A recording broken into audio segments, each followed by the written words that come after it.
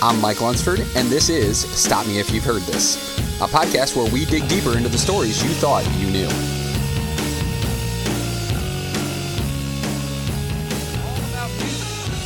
It's all about one of my favorite bands, and that band is Weezer. In fact, I have a really interesting relationship with Weezer in general. They were one of my favorite bands when I was growing up, and I kind of got out of touch with them because they kind of changed sounds. They changed the vibe and feel that they had. But it wasn't until I got older when I found out why that was. So we're going to talk a little bit about that because it all has to do with a little album called Pinkerton. Pinkerton was their second album. Their first album, which really doesn't even have a title, everybody just calls it, the Blue Album. And that's really loud. Jesus, let me turn that down. So the Blue Album, that was their self-titled. It was just called Weezer. It had all four of the band members on the front of the album. And I'll play the big song, Buddy Holly. Everybody heard this song. Everybody knew this song. This was the song that pretty much brought Weezer into the mainstream. And everybody really kind of fell in love with them. They were this happy pop rock band, this alternative band, as we've talked about on the liner notes here on Mike on the Mic.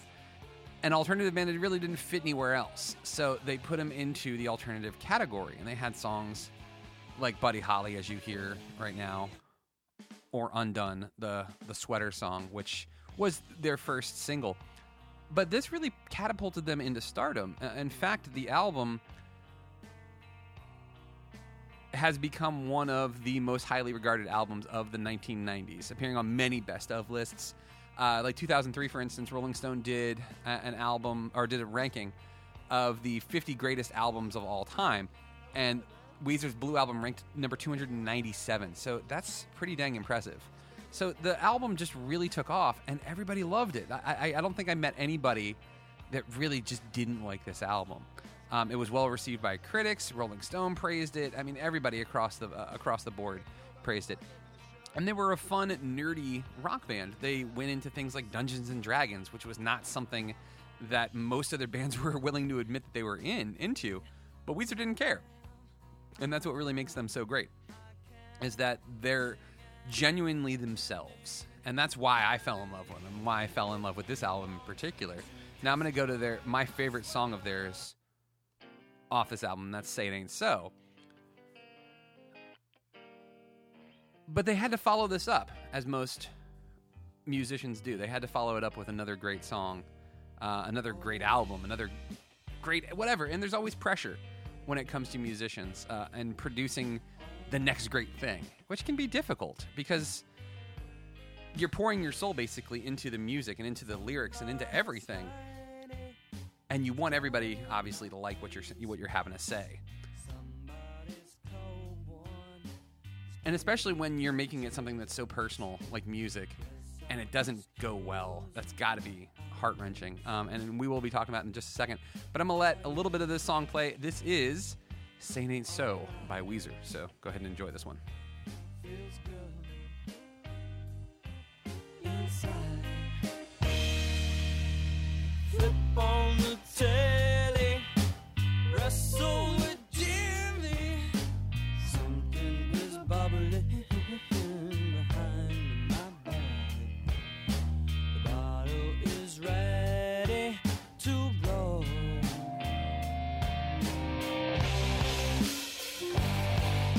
Say it ain't so.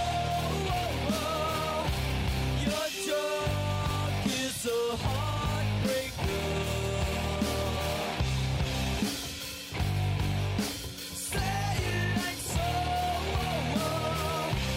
My love is a life taker.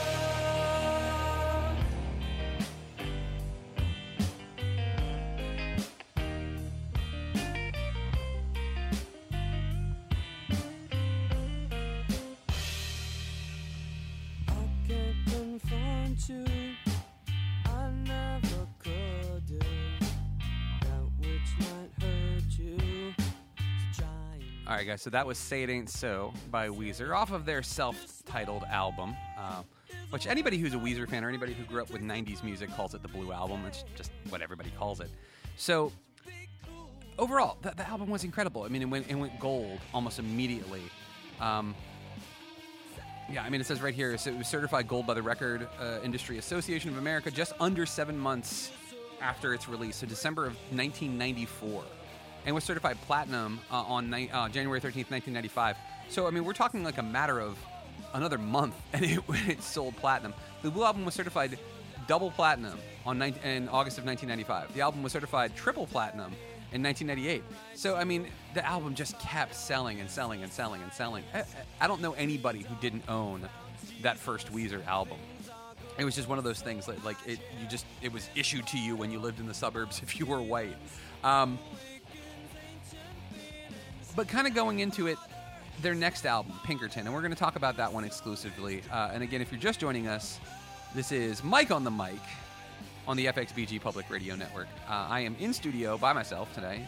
Just a little bit of a solo shot that I've wanted to try for a while, because I normally always have a guest or a co-host, so might as well try this solo thing for a little bit here. So let's talk a little bit more about their next album, but I'm going to give this song its moment.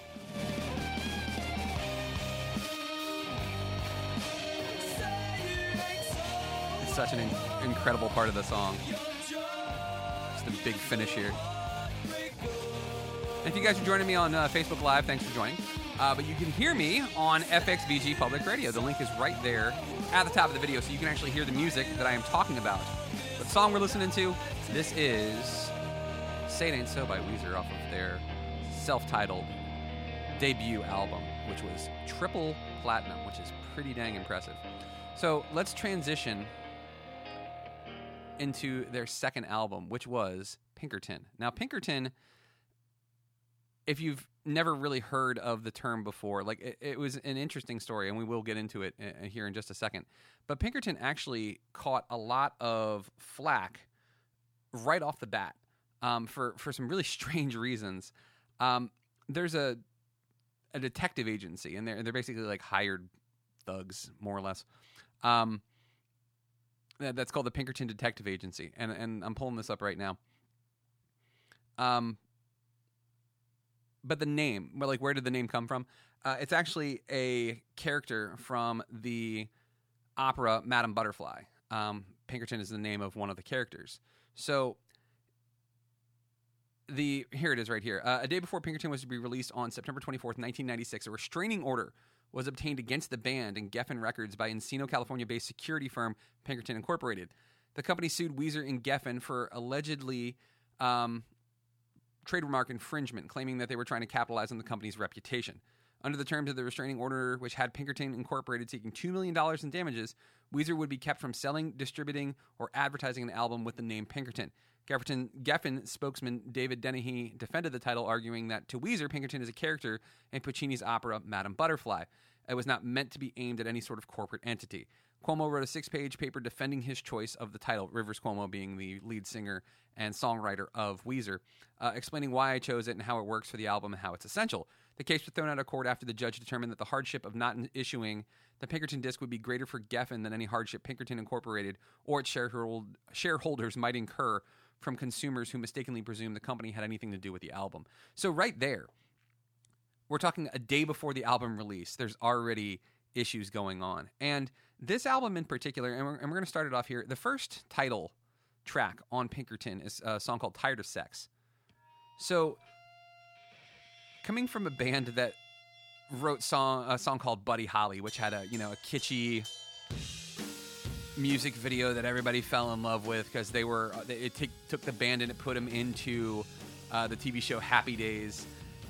To go from something that was so fun like that to go to this, Tired of Sex, that's the first track. I mean, it wasn't the first single that they released off the album. The first single they released off of it was El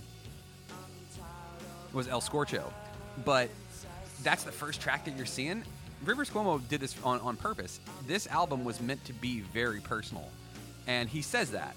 And I'll read a little background story here about it. It says, in 1994, after the multi-platinum success of Weezer's self-titled album, Weezer took a break from touring for the Christmas holidays. In his home state of Connecticut, Rivers Cuomo began preparing songs for Weezer's next album using an 8-track recorder. So, I mean, already he was recording tracks for this himself. Like, he had an idea of what he wanted. His original concept, which, by the way, this concept sounded amazing, was a sci-fi rock opera titled Songs from the Black Hole that expresses mixed feelings about success. Weezer developed Songs from the Black Hole through intermittent recording sessions throughout 1995. In March, Cuomo, who was born with one leg shorter than the other, had extensive leg surgery to lengthen his right leg, followed by painful physiotherapy sessions. This affected his songwriting, as he would spend long periods hospitalized, unable to walk without the use of a cane, and under influence of painkillers. In the same period, Cuomo applied to study classical composition at Harvard University with an application letter describing his disillusionment with the rock lifestyle. So, this song right here, it's talking about how he meets groupies and he meets these women, and they all love him because he's a rock star.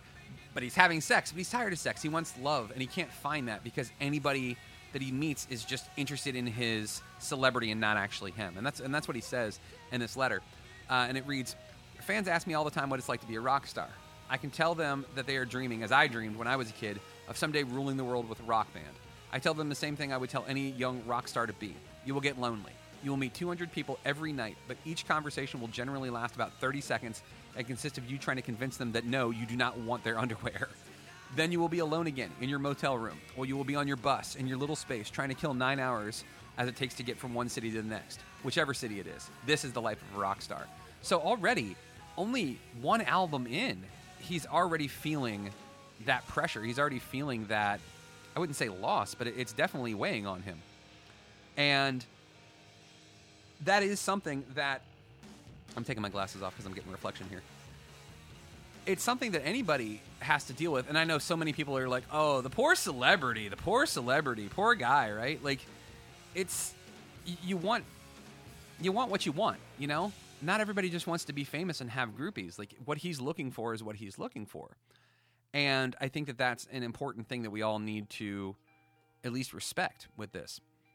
So the album was interesting in the sense that not only was it something that he wrote very personal lyrics about, it was also self-produced. They did all of the producing themselves on this one. So it wasn't like it was something that they were having somebody else tell them, oh, it should sound like this, or this is what it should be like. They wanted it to sound this way. So they wanted to capture their live essence. And that's something that Rivers Cuomo had stated, that the last album, their first album, just didn't accomplish that. It didn't grab that same sort of thing. And this features a much more abrasive and darker sound than their debut album. Writing from a more direct and personal experience, Cuomo's wrote of his dysfunctional relationships, sexual frustration, and struggle with identity. The album charts his cycle between lame-o and partiers, basically the way he described it. And in under just 35 minutes, Pinkerton is, according to Cuomo, short by design. Critics have described the album's music as a mix of several genres, including alternative rock, emo, power pop, and punk pop. Now, here's what ended up happening that was really interesting about this, and why I wanted to discuss this album in particular, is the release was not well received. They described it as a very brave record. So that's the way the record company described it. So that's already kind of a worrisome thing. And it says right here, it says, what sort of light does this put the band in? It could have been interpreted as them being a disposable pop band. The label was pleased with the record and felt that no one was going to be disappointed. So, I mean, they did back it. And Weezer even turned down opportunities to do music videos with Spike Jonze. Spike Jonze, who's actually become a film director since then. But at the time,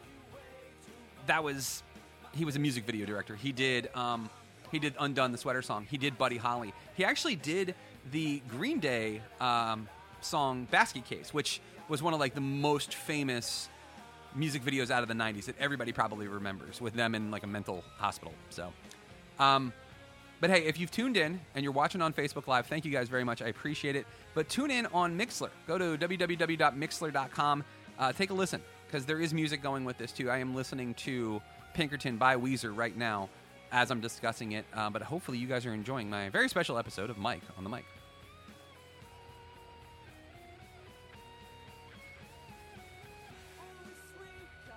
So this track we're listening to right now is Falling For You, is what it's called.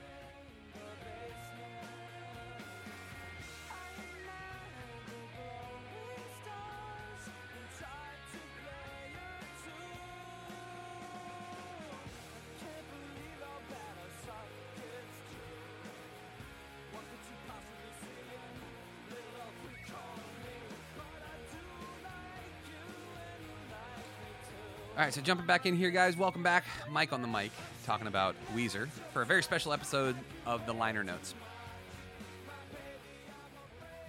So as I was mentioning, Spike Jonze, who had helped raise the band's status with his videos for Undone, The Sweater Song, and Buddy Holly, Rivers Cuomo said no to this. And the reason why he said that is he said, I really don't want the songs to come across untainted this time around. I really want to communicate my feelings directly, and because I was so careful in writing that way, I'd hate for this video to kind of misrepresent the song or exaggerate certain aspects.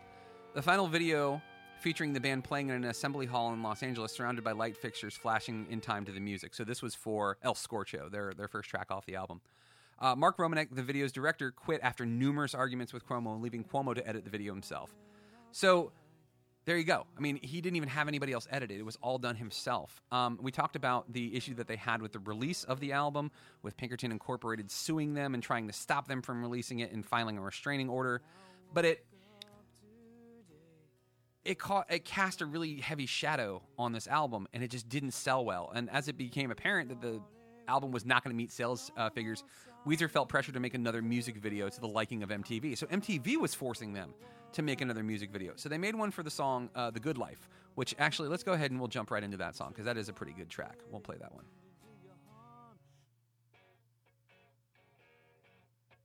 I'll let this one play through. This is The Good Life by Weezer off their second album, Pinkerton.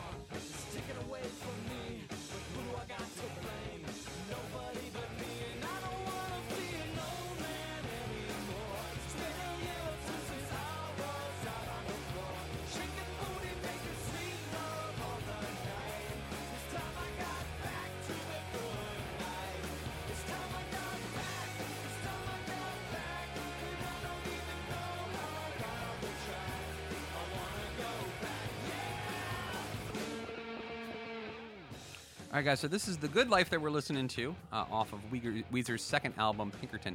So kind of go back into the story here. So meteoric rise when it came to their first album. A lot of pressure from the record company to do an amazing second album. They put out one that was much more personal, that was influenced by Rivers Cuomo's personal issues that he was having surgery on his leg, being on painkillers, kind of being disillusioned with the whole concept of being a rock star. It really just affected him. So this album was much more personal, and it really was affected by the fact that it wasn't selling well. So MTV, in their infinite wisdom, decided to put some more pressure on Weezer, and they wanted a second video, which is The Good Life, the song we're listening to right now.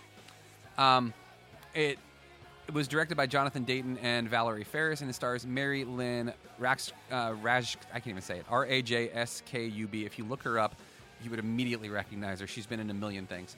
But she was a pizza delivery girl and uses simultaneous camera angles appearing on screen as a fractured full image. So it's a really good, it's actually a really fun video to watch. You should definitely check it out if you can get a chance. But in October of 1996, the band toured the Far East with concert appearances in Australia, New Zealand, and Japan. Afterwards, the band flew home to Los Angeles, where Patrick Wilson and Matt Sharp made a promotional appearance on the nationally syndicated radio show Modern Rock Live in an attempt to prove the album's standing on the U.S. album charts. A few days later, on November 1st, Weezer launched its tour of North America at the Ventura Theater in Ventura, California. On November 6th, Weezer performed at an acoustic set at Shorecrest High School in Seattle, which was because of a contest won by a student. A few of the songs they performed at the acoustic set were released in 1997 on the Good Life EP. So they kept touring, and in an attempt to try to make this album sell as good as the first one, which it never did, unfortunately.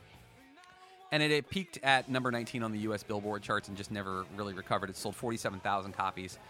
Falls short of its multi-platinum predecessor, the Blue Album. Initial reviews were mixed. Entertainment Weekly criticized Weezer's choice to self-produce the album and dismissed it as a collection of get-down party anthems for agoraphobics. Ouch. Rolling Stone said the same thing. They called the songs juvenile, and they described the song Tired as sexist aimless. Rolling Stone readers voted the album the third worst of 1996. Some listeners were perturbed by the sexual nature of the lyrics. Melody Maker, which is a music publication that comes out, British Weekly magazine, actually, praised Pinkerton, but advised the listeners to ignore the lyrics completely. So it got trashed. The Los Angeles Times, which would have been their home paper, even said that the songs are sloppy and awkward, but express a seemingly genuine, desperate search for sex and love. Mark Beaumont of NME praised the album, writing that by the time the affecting acoustic lament Butterfly wafts in like Big Star at a wildlife protection meeting, Pinkerton starts feeling like a truly moving album. So it did get some good response. But the problem is it just didn't sell well. And because there was such a backlash from fans and critics, it really affected Weezer a lot. In fact, Matt Sharp left the band after this album and went off and did his own thing. In later years, though, and this is what was so cool about it, and we'll get to that in just a second, but let me just give you some of the response that came from this album. Like, Rivers Cuomo even said that he was embarrassed by the album. And he said in August of 1997, he said, this has been a tough year. It's not just that the world has said Pinkerton isn't worth a shit, but that the Blue Album wasn't either. It was a fluke. It was the Buddy Holly video. I'm a shitty songwriter is what he said. It's a hideous record. It was such a hugely painful mistake that happened in front of hundreds of thousands of people and continues to happen on a grander and grander scale and just won't go away. It's like getting really drunk at a party and spilling your guts out in front of everyone and feeling incredibly great and cathartic about it, and then waking up the next morning and realizing what a complete fool you made of yourself. Like, man, that's gotta hurt when you think about it. Like, he poured his heart and soul into this album, and everybody was like, meh. But there was a really cool thing that happened after this. They took a hiatus. They took about a 5-year hiatus before we saw another album from Weezer. In that time, though, they developed a cult following. By the time they released their third album, which is the Green Album, again, another self-titled one, but this one's colored green, shocker, a wave of mainstream emo bands like Jimmy Eat World, Saves the Day, Dashboard Confessional, Motion City Soundtrack, they were all becoming big, but they all cited Pinkerton as a major influence. And it still didn't affect Rivers Cuomo. He even said, like in 2001, he said, the most painful thing in my life these days is the cult around Pinkerton. It's just a sick album, sick in a diseased sort of way. It's such a source of anxiety because all the fans we have right now have stuck around because of the album. But honestly, I never want to play those songs again. I never want to hear them again. And it completely flipped, too, because it gained that cult status. And because of that, the album ended up slowly but surely climbing back into people's minds and being something that people wanted to listen to. And it said, in 2002, Rolling Stone readers voted the album 16th greatest album of all time. So it went from the third worst of 1996 to one of the greatest albums of all time. In 2004, Rolling Stone gave the album a new review, awarding it 5 stars out of 5 and adding to the Rolling Stone Hall of Fame. In 2005, Spin named it number 61 in the list of 100 best albums from 1985 to 2005. In 2003, Pitchfork placed Pinkerton at number 53 of their top 100 albums of the 90s list and gave it a perfect rating. In 2007, Drowned in Sound praised it as the ultimate breakup album, the best unrequited love album, and the greatest collection of confused emotions captured in the universe ever. Guitar World ranked it as number 76 in the top 100 guitar albums of all time. So, again, it started to build and build and build, and people really appreciated it after the fact. By 2008, Cuomo's had reconsidered the album, saying, Pinkerton is great. It's super deep, brave, and authentic. Listening to it, I can tell that I was really going for it when I wrote and recorded a lot of those songs. In 2010, Bell told the Aquarian Weekly, Pinkerton has definitely taken on a life of its own and becoming more successful and more accepted. As an artist, you just have to do what you believe in at the time, whether it's accepted or not. You just have to keep going with it. In 2015, following the Pinkerton reissue and the Memories Tour, in which Weezer performed Blue and Pinkerton in its entirety, Cuomo said, the experience of learning those songs again, singing them every night, working on them with the guys, and then being in a relatively small venue with 1,000 of the most hardcore Weezer fans and hearing them sing every syllable, seeing them air drum all the fills, it was such an amazing experience and so different from what we'd been doing the years before that. So it was a great feeling of validation from the fans for this album that was so personal to me and has been such a source of pain for years. So this one album, and it's not like they went back and remastered it or retouched it or changed anything about it. This was the same album. And as time went on, people began to accept it. And not just accept it, they began to love it. And that's just incredible to me. And it really shows anybody out there who's doing something creative, whether it be art, whether it be music, whether it be acting, whether it be writing, that sometimes you're going to have things that people don't like. But that doesn't mean that you should lose confidence in yourself, that you shouldn't think that the thing that you thought was good, but take it with a grain of salt and understand that just because you did it doesn't mean that you shouldn't have done it. And that would be, if I was going to give any criticism to anybody out there, and criticism's the wrong word. If I was going to give any advice, I think advice is the better word. There are so many people who want to write or want to podcast, for instance, like I'm doing right now, or want to do anything, whatever it is, but they're afraid to do it. So they don't record or they don't write because they're like, well, what if it's not good enough? You have to put it out there. You have to put it out there. You have to create it. Otherwise, how are you ever going to improve? How are you ever going to get past the point where you're struggling, where you want to be this great thing? You feel like you have this thing that you can share with people. I mean, Rivers Cuomo was willing to put out some of the most personal lyrics that he had come up with ever to create this album. And it was painful and it was awful for him in the time, in 1996. But as you saw, as the years went on, into the 2000s, into the first like 5 to 10 years of the 21st century, the album had completely changed. So 10 years after it had released, the album had actually made itself platinum. Like, it had ended up selling enough albums after the fact, and that's incredible when you really think about it. And the fact that it came back is something that I think that a lot of people just wouldn't expect. And a lot of people just kind of give up on things. And it even says, like, right here, it says, in December of 2011, Cuomo's released the third album of his demos, Alone 3, The Pinkerton Years. It comprises demo records from 1993 and 1996 when Cuomo was studying at Harvard and writing material for Pinkerton. So the fact that the album ended up selling not as many albums as the Blue Album, which, again, was a pop mainstay, but it did get to be certified gold, and it was certified platinum in 2016, almost 20 years after its release. So just 2 years ago, the album was certified as platinum, and that's pretty damn impressive. So I want to keep this short and sweet. I wanted this experience that Weezer had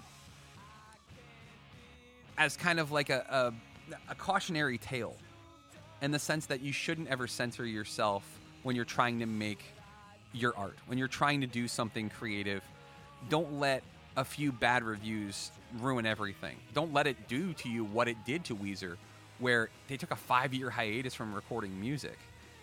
But in the long run, this album was meaningful. It was true to form, and it ended up influencing people just for 20 years after it came out. It's more appreciated now than it was when it first came out, and I just think that's incredible. So on that note, we're going to go ahead and wrap things up, guys. It wouldn't be an episode of something that I'm doing here on Mike on the Mic or on GGR on FXBG Public Radio if I wasn't playing the next song here that we close out every show with. And we'll do the Weezer version of it. And that's going to be Africa. Because Weezer did a cover of this because their fans demanded it, which was pretty awesome. So we'll let Weezer close us out here, guys. Thank you for tuning into this impromptu episode of Mike on the Mic, where I practice this whole solo thing that I'm doing here. But tune in to FXBG Public Radio. That's fxbgpublicradio.com. You can find all of my work on greatgeekrefuge.com. We're on Facebook. It's GGR, The Great Geek Refuge. We're on Twitter. We're on Instagram. We are all over the place. But guys, my name is Mike Lunsford, and this has been Mike on the Mic.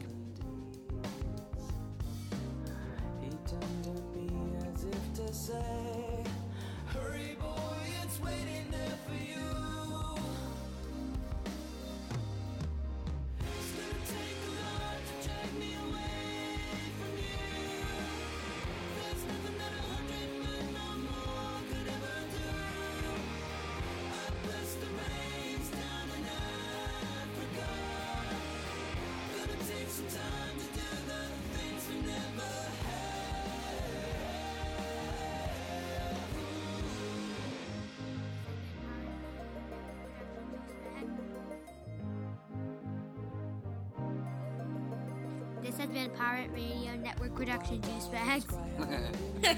Yeah, boy.